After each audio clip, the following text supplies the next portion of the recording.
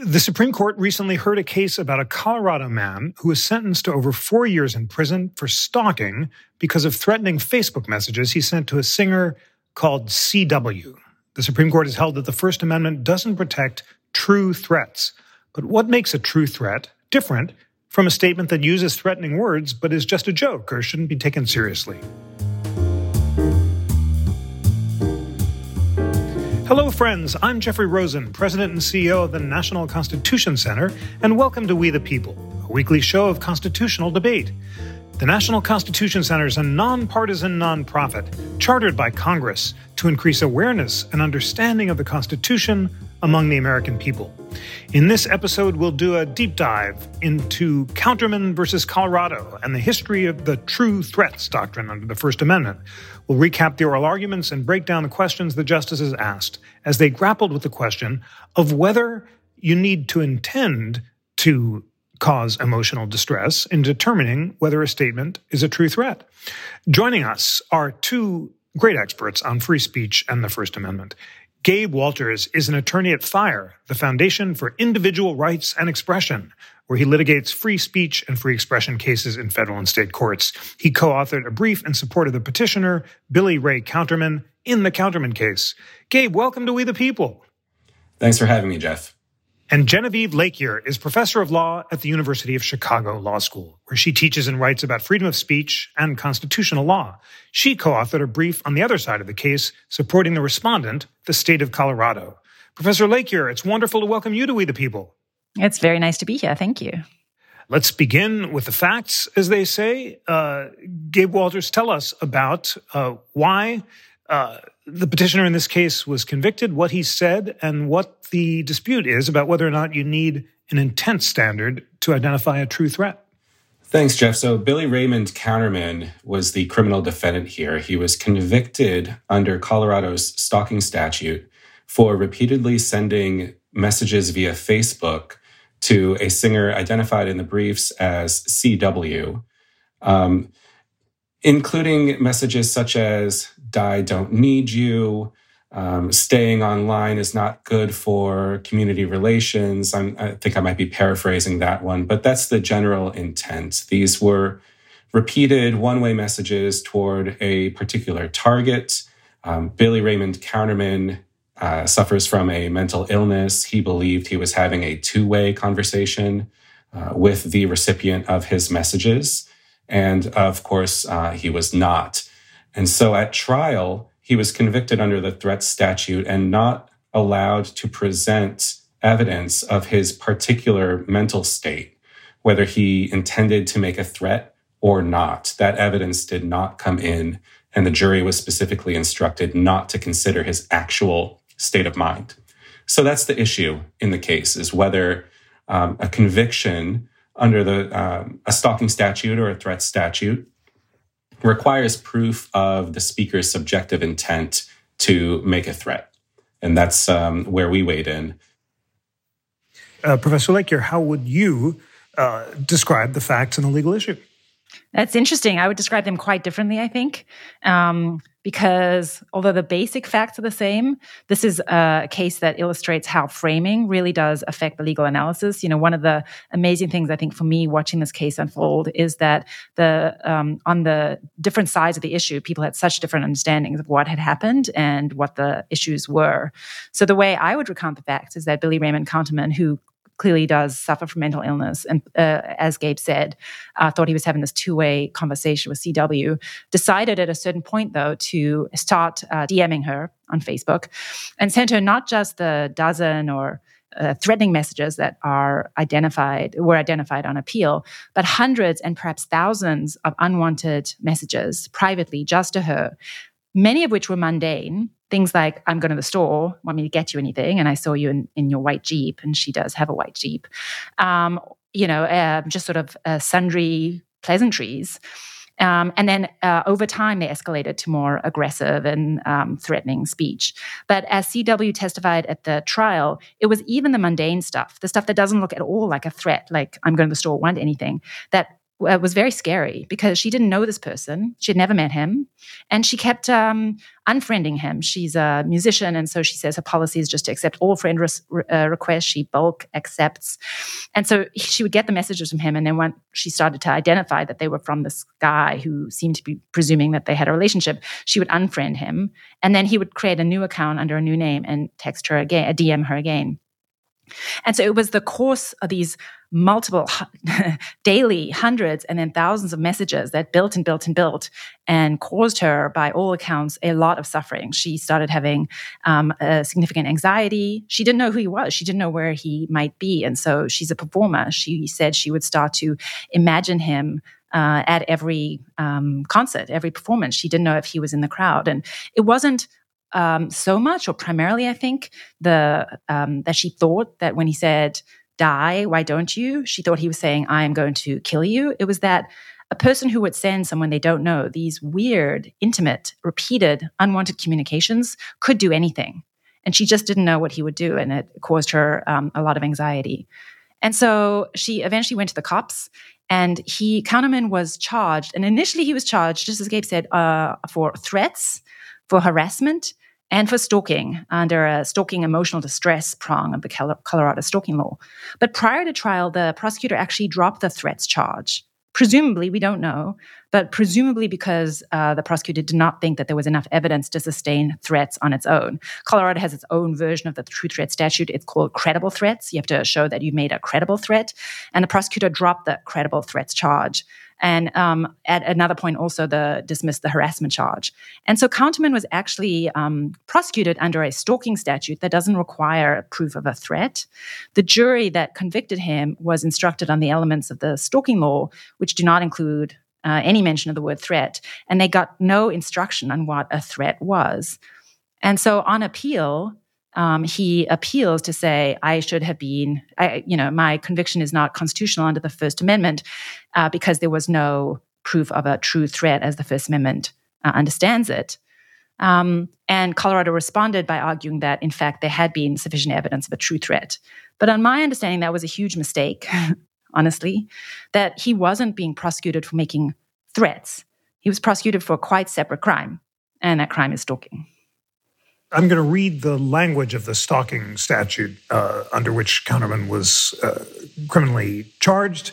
It says that you're liable if you repeatedly follow, approach, contact, place under surveillance, or make any communication in a manner that would cause a reasonable person to suffer serious emotional distress, and did, in this case, cause CW to suffer serious emotional distress. Gabe Walters, tell us about why you think that language should be construed to have an intent standard, and that you shouldn't be liable if simply a reasonable person would find the communications likely to cause serious emotional distress. Sure, Jeff. And let me say, I don't think that our argument turns on the precise language of the statute in this case. That's one of the benefits of weighing in as amicus or friend of the court. You can take a position on the question that's presented in the case without necessarily needing to take a position on whether Billy Raymond Counterman was rightfully or wrongfully convicted under the specific language of the criminal statute at issue. And so let me just read the question presented, if I may. And, I take Professor Lakier's point to be that this case may have been an imperfect vehicle for the question that was presented for review by the court. I think that her brief lays that out pretty well, and people should read it. But the question presented, according to the court, was whether to establish that a statement is a true threat unprotected by the First Amendment, the government must show that the speaker subjectively knew or intended the threatening nature of the statement, or whether it is enough to show that an objective, reasonable person would regard the statement as a threat of violence. So FIRE's position on that reasonable person standard is that speech that is at the margins of political or social acceptability, speech that might have low value under the First Amendment, might be punished as if it were a threat, even though the speaker of the words did not intend the statement to be threatening. So that's a question that has been percolating in the lower courts for at least 20 years, since the 2003 Supreme Court opinion Virginia versus Black, and even before Black. What is the mental state that's required on the part of a speaker to convict speech as threatening under the First Amendment? And our position is that, well, we know the First Amendment is not an absolute. We know that the Supreme Court has taken a categorical approach to kinds of speech that may be punished consistently with the history and tradition of the First Amendment. And true threats is one of those categories. But we need the court to definitively answer the question that is presented, whether it does it in this case or another case. And we want the court to draw that line in the place that is the most protective of speech, so that people like Meredith Miller, and we can talk about her story. She's one of the examples we cite in our brief. She posted on a social media app that if the Utes, the University of Utah football team, loses its upcoming game, she would detonate the campus nuclear reactor, which is not even possible. And of course, she was joking. But the university, in seeking to suspend her for 2 years from the university, argued that all it need do was prove that she had a general intent to make a statement that a reasonable person would deem to be threatening, not that she specifically intended for the statement to be interpreted as a threat. And so that's the real danger. And we cite several other examples of political speech or jokes, or I think John Elwood, the petitioner's counsel, made a point about religious speech. You can't have a test that slides too easily to the ear of the beholder or the subjective reaction of the listener in order to punish speech that is and should remain constitutionally protected. We want to draw the line in a more speech protective place. Professor Lakier, what is your response to the argument that Gabe Walter just outlined on the question of whether true threats should require some kind of an intent standard? And how did you hear that argument presented before the court? Okay, I guess I'll say two things in response. So one is, it's for sure in this case, the question presented was about the mens rea standard for true threats, notwithstanding everything I said before about how this was a stalking case. But I don't think that means that the fact that it was a stalking case is irrelevant. I think it should make us all very careful, or I hope make the court careful when it writes its opinion, to recognize that communication can be threatening in all kinds of ways and in all kinds of circumstances.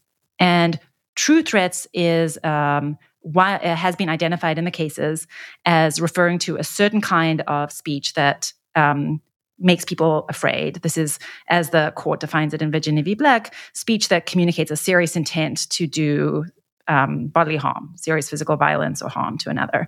And so I'm going to come back to how do we think about that category and what mens rea you should have. But one wouldn't want, while I agree with a lot of what Gabe said, I too, I have to say, worry about the government using its power, school officials, school administrators, local municipalities, you name it, using the sort of justification of a threats law, threats policy to put people in jail for or impose other sanctions on them, in this case, getting kicked out of school for what are jokes or hyperbole or, from a First Amendment perspective, even worse, political criticism. The history of using threats laws, there's a federal statute that makes it a crime to utter threats against the president. And in his concurring opinion, I think, in the sort of original and most famous of the First Amendment's, the Supreme Court's true threats cases, Watts of the United States, Douglas goes through a really informative, a very brief recounting of some of the prosecutions of political critics of the Johnson administration and the Wilson administration that, the government had used as threats against the president to put in jail people who, to our ears, and I think correctly, were just criticizing the president using strong language. So I'm very sensitive to and sympathetic to this worry about having unduly low standard about threats. But that said, language can threaten in all kinds of ways. It can be scary. And so what Kauneman did here was threatening, but not in the same way that, or the way it achieved its effect was because it was repeated, it was directed, and it was intimate in this way that was delusional. And so I suppose what I'm suggesting is that when we think about the First Amendment rules around threats, we should recognize that this is actually a complicated category that includes lots of different kinds of contexts and circumstances and kinds of speech. And perhaps we should have different rules for different kinds of speech acts. So in the brief I wrote with Professors Eugene Volokh and Evelyn Douek, we suggested that there is perhaps a room under the First Amendment for multiple standards. So you might distinguish between something like a standalone threats law, where what the government is going after is a single instance threat uttered before a public audience, not directed at anyone, but just threatening language, like the example that Gabe referenced of the student who's angry and says, "Oh, I'm going to detonate the school," presumably joking. That's a standalone threat, and I agree that kind of prosecution, from my perspective, raises the greatest concern about the chilling of political discourse, because that looks very similar to ordinary political discourse. It could be criticism, it could be joking. It's the kind of general public address kind of speech that the First Amendment typically protects. I think that's very different than the kind of speech that was at issue here, where it's a private DM, there's no public address, specifically targeted at someone and repeated. And so, on my view, I think that there's a way in which one could take account of the very serious interests on both sides when we're talking about the regulation of threats. So on the one hand, as Gabe suggested, I think, we should worry about the chilling effect on speech and the government's ability to use its power to go after people it doesn't like, right? All of that is very serious concern, and I hear it when it comes to the regulation of threats. On the other hand, as I think Colorado emphasized in its arguments before the court, there are very serious costs to those who are the recipients of threats. Threats chill speech, just like overzealous government prosecution of threats chills speech. I am aware, as a woman who speaks in the public sphere, of how often and how easy it is, if you say something that people don't like, to receive hostile and, in some cases, threatening communications. And that can be very scary and chilling in its own respect. So I do not think we should understate the very problematic, the chilling or the bad speech effects of having threats just circulating through our public sphere. And so I think it's a difficult question. But I do think the easiest way to make some headway is to distinguish different kinds of threats. We could think about standalone threats where the First Amendment interests are the heightened, with these kinds of direct, relational, targeted, maybe repeated threats. And so I suppose I would say, when it comes to Colorado stalking law, both prongs of it. There's the credible threats part of the stalking law, and then there's the emotional distress part of the stalking law. I'm not convinced that you need a very high mens rea standard when we are talking about directed private messages that are repeated at a particular person. That's also, in many ways, the scariest kind of threat to receive. If someone is making it directly to your face, it causes you harm, and it is reasonable that it would cause you harm. That feels like, I think, as Justice Kagan said, what's the area of speech that we think is really going to be chilled by drawing the line in the place where this state and many other states want to draw it? I mean, there's nothing that's sort of close to true threats but is super valuable. That's the kind of speech that, if we worry about chilling, what's on the other side isn't such high-value speech. This kind of direct, personal, relational speech isn't the kind of speech about matters of public concern, about politics and government and the president, that the First Amendment is ordinarily concerned about. So I suppose I would think that the court ideally would recognize that that's a very different category of speech that requires a lot less First Amendment protection, maybe not no First Amendment protection, but a lot less than when we are talking about standalone threats in public discourse. And the difficult thing about this case, and the thing that makes me worry about this case, but also makes it very interesting, is it brings these two categories of threats together without the justices appearing to recognize the very significant difference between them for First Amendment purposes. It brings these two categories together, the credible threat category and the emotional distress category. Well, let's unpack them. And Gabe Walters, in your brief, you give us the history of the true threats jurisprudence, which you say began in 1969 with the Watts case, which involved a Vietnam protester convicted of threatening President Johnson, and the Supreme Court reversed the conviction, requiring intent, and that was reaffirmed in Virginia versus Black, a cross-burning case where the court held that you couldn't ban cross-burning without evidence of an intent to threaten. You put this in context. Why did this arise in the late 60s, around the time of the Vietnam protests? It was around a time when the court required an intent to cause imminent lawless action in the Brandenburg case, which is a central First Amendment case. And tell us, I know the question is long, but I'd love you to set up the history of this. Since Watts and Virginia and Black, are there any states that allow threats to be criminalized without evidence of specific intent? Well, thanks, Jeff. I think that was a great introduction to the historical context here. I mean, as you say, Watts was not just in the milieu of the Vietnam War, but it was actually directly relevant to the facts of the case. Watts himself was an anti-Vietnam War protester. I don't recall if he was drafted or was protesting the idea that he might be drafted, but what he said was, if they ever put a rifle in my hand, the first person I'm going to get in my sights is LBJ. And for that political speech at a political rally, he was convicted under the federal threat statute that prohibits threatening the life of the president. A jury heard the evidence, considered the context, and convicted him. And the court said that, well, actually, this was just political hyperbole, and what is political hyperbole must be distinguished from what is a true threat. So that's the first place we see that language, true threat, in a Supreme Court opinion. And I think Watts helpfully stands for the proposition that something more than a general intent to utter a statement that a reasonable person deems threatening is required before you can convict under the First Amendment. Justice Sotomayor has recognized that as well in some of her writing on this issue, dissenting from a denial of certiorari in another case. And then you get to Virginia v. Black. I mean, these are really the two Supreme Court opinions that have addressed what a true threat is. You can throw in RAV versus City of St. Paul if you want to look at the reason why true threats are excluded from the First Amendment coverage, which is that, yes, statements that people may make while being speech yet can cause significant harms, including the fear that the threat might be carried out. You don't have to actually intend to carry out the threat. But, if you say, I'm going to kill you, you don't have to actually kill the person. But just uttering, I'm going to kill you, under a particular context might actually be threatening and cause very significant harms.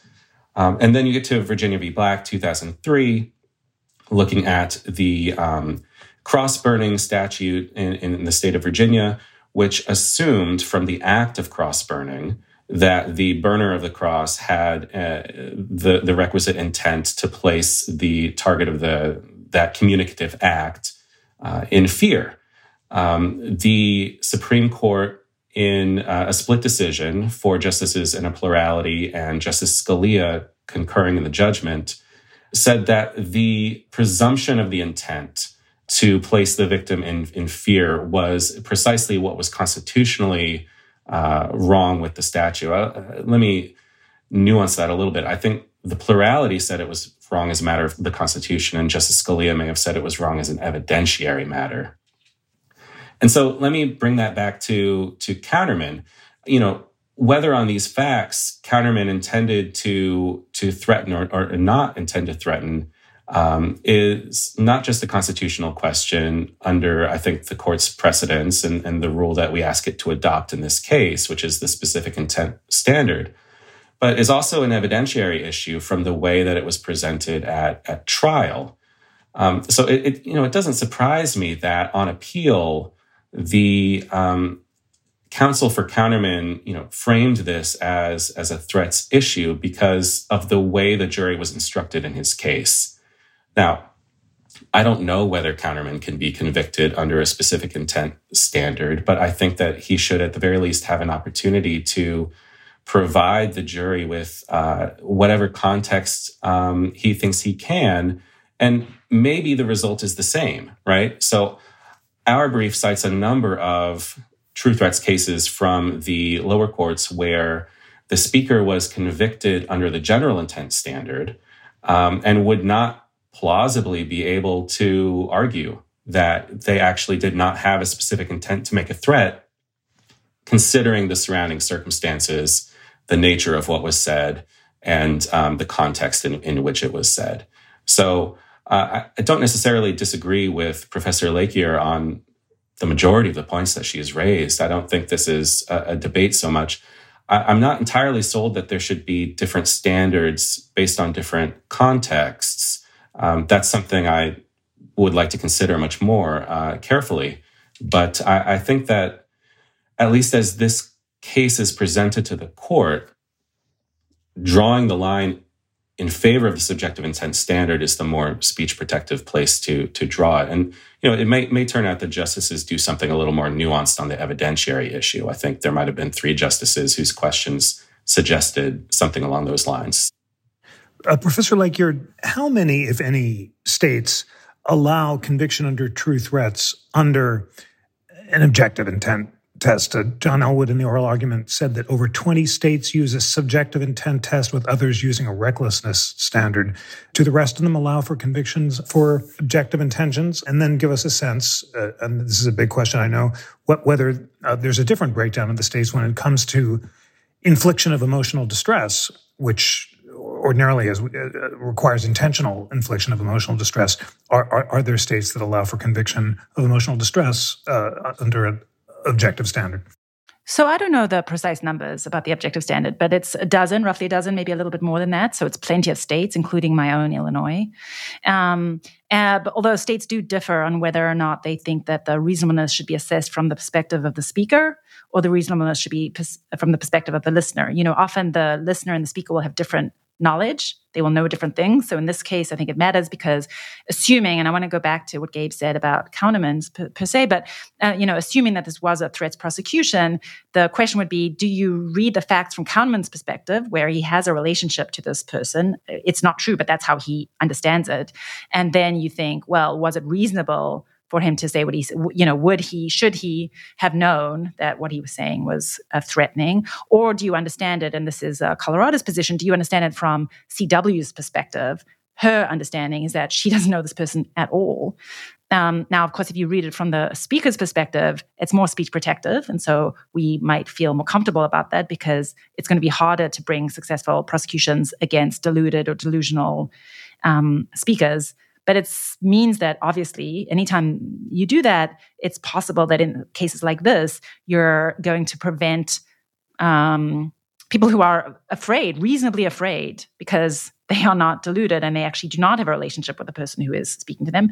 You're going to leave them without any remedy and potentially, I think likely, without the ability to get a protective order, because part of the sort of the implications of this case are not only what can the government do when it comes to putting someone in jail or expelling them from school, but when can the government issue a protective order, that is to say, require someone to stay away from someone else or to stop doing something on the basis of their threatening speech. And from my perspective, if the First Amendment precludes the government from putting someone in jail for making a threat without subjective intent, the same standard logically should apply when it comes to protective orders. And so the consequences, although we'll see whether the Supreme Court agrees with this came up during our arguments, and it will be interesting to see how the court deals with the protective order issue.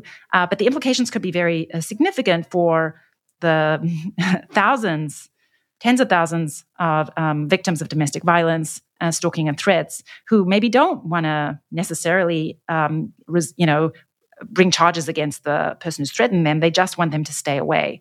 And so Colorado's position and the position of Illinois and many states is that this is the standard is the best way to protect these victims against very, very scary possibility of real violence. It may be that the person who's threatening them or stalking them is not going to do anything, but they don't know that, and it can profoundly disrupt and undermine your life. On the question about, in this case, again, I find this case so difficult. As we saw at the oral arguments, some of the justices were making light of the claim that Kauneman's statements were threats.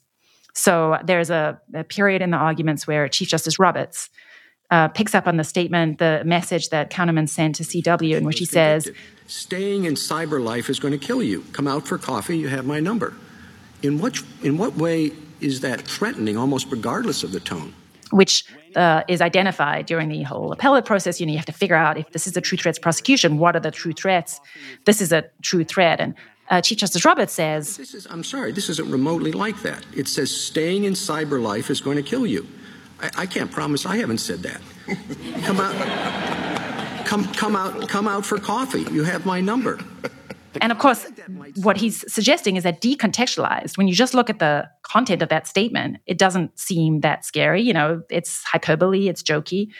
But to CW, who has received by now hundreds and hundreds of unwanted messages from a person she doesn't know, this is just, you can imagine that what that statement feels like is very different. The Attorney General from Colorado responded in some way, but I was thinking afterwards, does Chief Justice Roberts make that statement to people who have blocked his messages after having made hundreds of others? It's very difficult to understand this case without understanding the context. And so all of which is to say that I worry that if this is magically transformed through the magic of the appellate process into a case about threats, when it was always prosecuted as a case about stalking, and the requirement is that Kahneman be proven to have specifically intended, or may even recklessly, I think, to communicate a serious intent to do harm or physical violence, it will be very difficult to convict him or the thousands and thousands of other stalkers who are not trying to do harm, or that's not their intent. They're trying to develop a relationship. They're, in their minds, in love with the objects of their stalking. They're trying to become friends. They're not trying to do terrible things. But the thing is, their speech is scary. It violates social norms. And the history of stalking is that this not infrequently does result in actual physical violence when these attempts to become friends or more get rebuffed. And so, particularly in this case, the dangers of subjective intent standard and a subjective intent standard that requires subjective intent to threaten seems to fundamentally misunderstand the nature of the harm here. As you say, during the oral arguments, questions of context came up frequently. John Elwood said that his mother frequently said to him, "Drop dead," and there was laughter about that in exchange with Justice Gorsuch and Barrett, showing the difficulty of showing context. Gabe Walters, just so I understand this historically, is it right to say that true threats and infliction of emotional distress were prosecuted as state tort law for a long time, and in the 60s, the court began to apply the First Amendment and say that you needed specific intent in order to minimize the harms on speech, and now they're trying to figure out whether there should be a national standard for true threats? Is that correct as a historical matter? And then tell us about the different standards that the justices were considering, including subjective intent and also a recklessness standard, which John Elwood said would be better than an objective standard. And unpack all this for our listeners, because I know it's very technical.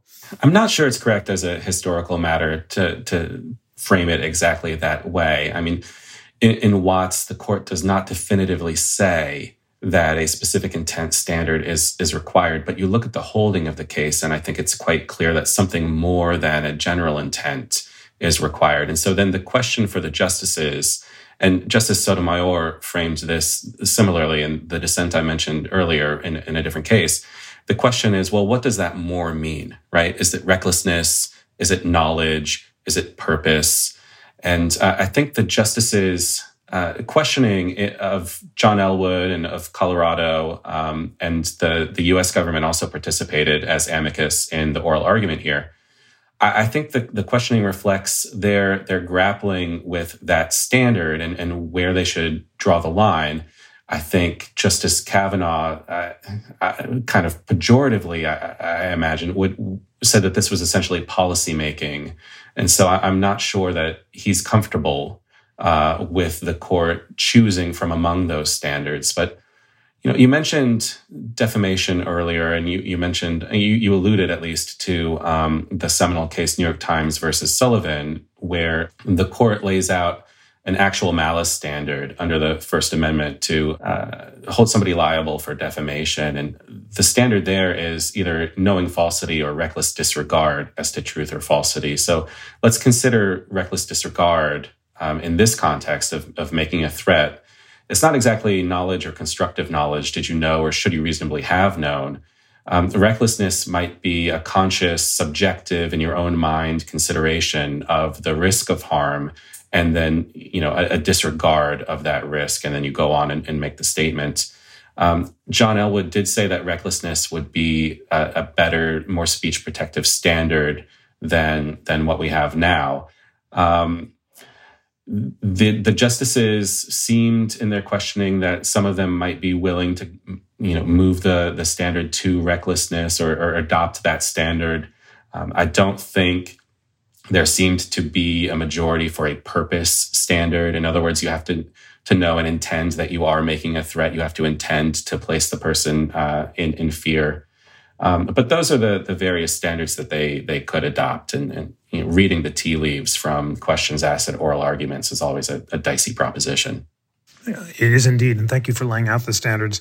Professor Lakier, how are the standards created at the state level? Are they essentially tort standards that state judges chose among, and now the Supreme Court is trying to nationalize them? And if you could lay out the various options, which include knowledge, purpose, recklessness, and related to the really important debate about defamation law, which of course hit the news this week with the Fox News settlement, that would be great.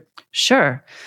It's an interesting history, and quite New York Times v. Sullivan today is remembered as this iconic foundational First Amendment case that we all love, although I think, or I suppose I should say that as of 5 years ago, I think in recent years there's been increasing criticism of it. But it is understood to be iconic. At the time, though, it was quite a controversial decision, because prior to this period, what the Supreme Court had basically done is left it to the states to define the terms for libel, figure out what kinds of mens rea, what elements you need to establish to bring a successful libel prosecution. In an earlier case, the court had essentially said that libel, because it involves false truths, which it's defining as falsity. Libel hadn't always been defined in terms of its falsity, but by this point, it's false speech.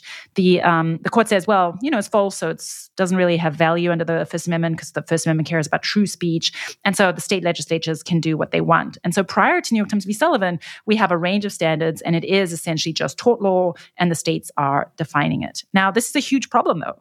By the time we get to the civil rights movement, what we find is what happens, I think unsurprisingly, is that segregationist forces are unhappy with the ability for supporters of Martin Luther King and the civil rights movement to use the northern newspapers and New York Times, Washington Post to communicate pro-civil rights sentiment. And so there is this campaign to bankrupt the New York Times, or to get it to stop putting in ads that are pro-civil rights in their content. And so this is the background against which the court decides New York Times v. Sullivan and constitutionalizes a huge swath of what had been up until then largely deconstitutionalized tort law. It's a very aggressive move. We're suddenly expanding the scope of the First Amendment dramatically. And at the time, it is controversial. What is the court doing here, right? This was the view. Why? This is an act of judicial imperialism, overriding all of these contrary state judgments. With the hindsight of history, we understand that it is incredibly important protection, that to protect the press against these kinds of malicious or politically motivated libel prosecutions. And so even if we might disagree on the specific standard that New York Times v. Sullivan adopts, now there's efforts to limit it, or to maybe think about the groups to whom we apply the kind of recklessness or knowledge standard in a somewhat more limited way. I think for the vast majority of First Amendment scholars, litigators, and judges, including, I think, justices on the court, there's this recognition that at its core, it's incredibly important to have this kind of First Amendment protection for the press, and we do not want to go back to a situation in which this is all deconstitutionalized and up to state legislatures. So that's the world we are in, where I think there's no disagreement. Maybe Justice Thomas disagrees, but for the most part, the consensus is that there is going to be First Amendment protection when it comes to the libel prosecution, and I think also there's just no question that the First Amendment is going to apply to the regulation of threats, and so all of the disagreement focuses on this question of mens rea. What exactly do you need to prove when it comes to intent or knowledge, when it comes to in order to be able to evade the protection of the First Amendment and prosecute for libel or for threats anyway? And, when thinking about the options on the table now when it comes to true threats, there's purpose, there's knowledge, there's recklessness, there's negligence, there's strict liability. That's the classic different mens rea standards. And there's lots of different ways we can think about how do we pick among these. It's true, you're just sort of making a decision. And so one way is to operate analogically. I think this was a lot of the arguments, a lot of the sort of the briefs, and during the oral argument, we heard is this more like this or like that? So we might think fighting words, which is another category of unprotected speech where you directly address someone and you utter a word that is likely to lead to a fight or causes inherent injury. This is the language from an old case which first articulated this doctrine. So we're talking about, you're swearing at someone or you're insulting them right to their face. That hasn't been understood to require a heightened mens rea. And so in a previous case involving the question about, how do we define true threats? Justice Thomas had said, well, but threats shouldn't be more protected than fighting words. It's sort of similar kind of speech act. So we don't really need much more than negligence. And then others say, oh, no, this is like incitement to violence, where what we're worried about is that this is going to lead to violence. But on the other hand, right next door to the speech that we think is very dangerous is speech that has very high value. Just like the defendant in Watts, he said, if LBJ gets in my sights, I'm going to shoot him. That looks kind of like political criticism, and we vigorously protect that. There is a lot of political speech that is inciting that we want to protect, even if it isn't incitement in the unprotected sense. And so some other justices have said, no, this looks just like incitement, so we should have the same specific intent standard. That's one way of doing it. You're just saying, is this more like an apple or an orange? It's tricky, though, because as lawyers know, you can make analogies in multiple ways by focusing on different aspects or framing the speech in question in different ways. And so I think this is probably going to be part of the reasoning. There's going to be analogies thrown around. I don't find it that satisfying. From my perspective, the question of mens rea, and New York Times v. Sullivan makes this clear that this is how the court was thinking about it in that case too, is what standard of intent or knowledge or recklessness or what have you, mental state standard, do we need in order to protect against a significant chilling of what we think of as valuable speech? So you have to think about what are the effects of having another standard on the quality of the speech environment, on the willingness of people to engage in the kind of public discourse that we think is important, on the ability of the government to abuse this power to go after speech. These are all the questions I think that should be on the table, much more than analogies. And here, this is again why I'll just go back to my old hobby horse. I think different threats pose different problems, implicate different concerns, because if we have threats in public discourse or threatening speech, perhaps hyperbolic, perhaps funny, whatever it may be, like incitement maybe, or like libel, we might think that this is very closely related to speech that we want to protect. And so I suppose from my perspective, a recklessness standard seems like a good way to go, because what the court did in New York Times v. Sullivan is it recognized that there are speech interests on both sides, there are significant interests on both sides. In libel cases, it's the reputational interest of the person who's libeled, but it's also the interest of the press. And so when balancing these two interests, the court hatched onto a recklessness standard. The specific intent standard, which we apply in incitement, typically there's not as direct an injury to another person in incitement. You're making a general political statement. You should go and do this unlawful or violent thing. You're not targeted at any particular person, or that's not the classic case. In Brandenburg v. Ohio, we're talking about a rally in which there's a discussion about a march that's going to occur, and there's not a same sort of conflict between two private interests. And so, in that case, the court says you need specific intent. You need a very high standard of mens rea. From my perspective, and here I'm relying on analogies, but with an interest to thinking about the health of the broader speech environment, looks to me like threats are closer to libel than to incitement. But again, realistically, I'm not sure how much of a difference it'll make to actual prosecution. If you have to prove recklessness, you have to prove that the person knew about the threat, the possibility that their speech would be taken to communicate the serious threat and did it anyway, versus you have to know that they intended. That's a pretty fine difference. I'm sure that there will be some cases in which it makes a difference, but I don't think it'll be such a significant difference. But if what we're talking about is threatening speech that is directed at another person, is private, is about this interpersonal relationship, well, then all of a sudden, I think the concerns for the health of the speech environment look a lot more like the concerns we have when it comes to fighting words or other kinds of speech where we don't require such a high mens rea standard. I just don't think that the threat of chilling, the kind of speech that Kauneman engaged in here, is a very serious one that we need to worry about. I really do worry about people making public addresses and being prosecuted for threatening language. I do not worry a lot about people DMing other people hundreds of times after they've received very clear indication that that person does not want to receive your messages. That's the kind of speech I'm just not that worried about chilling. And so in that context, I do not think we need specific intent, knowledge, or recklessness. We the People listeners, I know this is technical, but I'm learning so much, and I'm going to restate what I've heard so far. Around the 1960s, the Supreme Court began looking at state tort law and applying the First Amendment. And when it came to incitement, in the famous Brandenburg case, it said just general statements can't be prosecuted. The speech has to be intended to and likely to cause serious violence. In the case of libel in New York Times v. Sullivan, the court said you have to either intend to speak falsely or act with reckless disregard of whether you're speaking falsely. And the question now is whether true threats, which is another category of state tort law, should also require some kind of specific intent or recklessness standard. Gabe, do I have that right? And if so, or amend it as you think best, tell We the People listeners why you think that in addressing this true threats category, it's really important to have some kind of specific intent standard, or else all sorts of other valuable speech would be chilled. Well, Jeff, I think you have the summary right. I would say when analogizing true threats to fighting words, it's important to recognize that the fighting words doctrine has faced deep criticisms, and many commenters can consider it to be on its last legs. I mean, in the Chaplinsky case, which is the seminal fighting words case, the speaker called a police officer a damned fascist.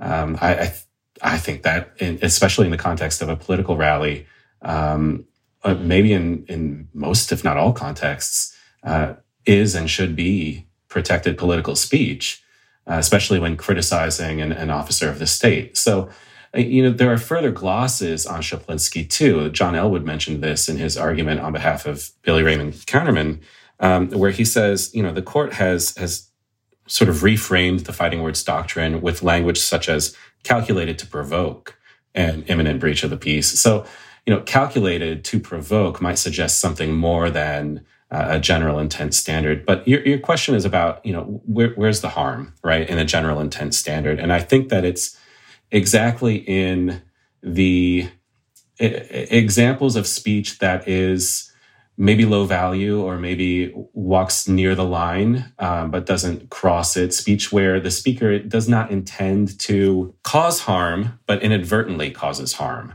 And I think that at the very least, evidence of the speaker's intent is part of the context that should be taken into account in any state punishment in a civil context, or certainly prosecution in a criminal context.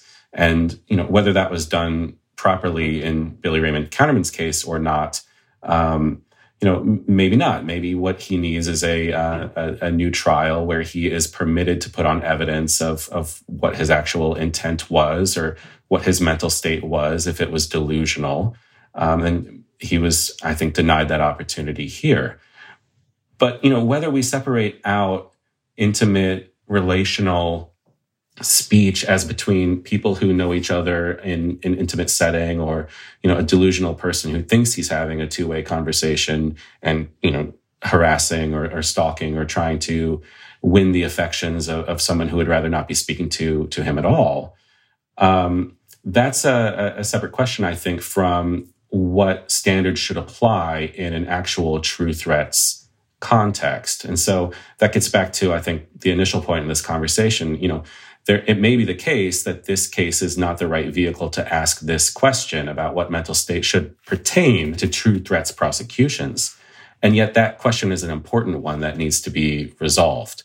The court last had an opportunity to resolve it in the Alonis versus United States case about, I think, 9 years ago now, and punted ultimately on the constitutional question, but found as a matter of statutory interpretation under the federal threats statute that a specific intent to threaten or to cause somebody to fear bodily harm was a necessary element of that federal crime.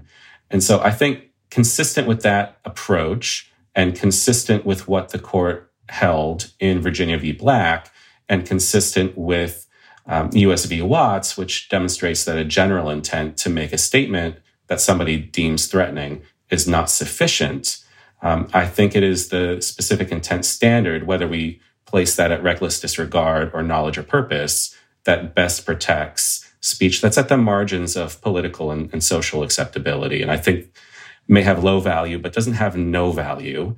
And I think that consistent with, as New York Times versus Sullivan recognized, our profound commitment to wide open and robust debate on matters of public concern, I think is the test that best draws the line and gives breathing space to speakers to say what they think, to participate in debate freely and openly without self-censoring, without fearing crossing over the line to liability.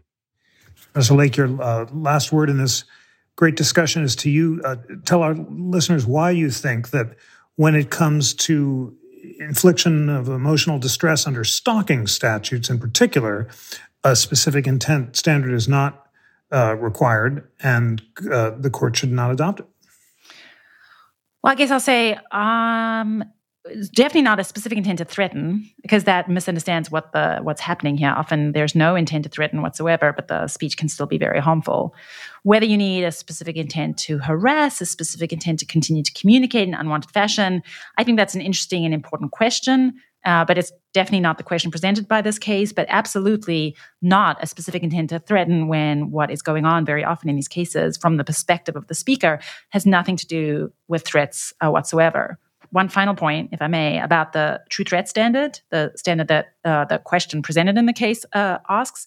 And just to go back to your early question about the Fox, the lawsuit, so when we're thinking realistically about what, say, requiring recklessness would mean, you can look at it both in a kind of glass half empty or glass half full way, because a recklessness standard is a very demanding standard. It's often going to be, and this is the critique often of New York Times v. Sullivan that we've been hearing from Justice Thomas, Justice Gorsuch, it's going to encourage an irresponsible press because it's going to be so often very difficult to show the kind of subjective knowledge, you know that there's a possibility that you are doing this bad thing, that recklessness requires. But it's by no means, so it's a demanding standard, but it also allows you to plaintiffs to succeed. And so it's just interesting thinking about how do we make sense of the settlement in the Fox Dominion lawsuit from a constitutional perspective. What is it telling us about recklessness standard as a mens rea? Well, I think it's telling us that both parties have something to fear. Fox clearly was worried that it would lose,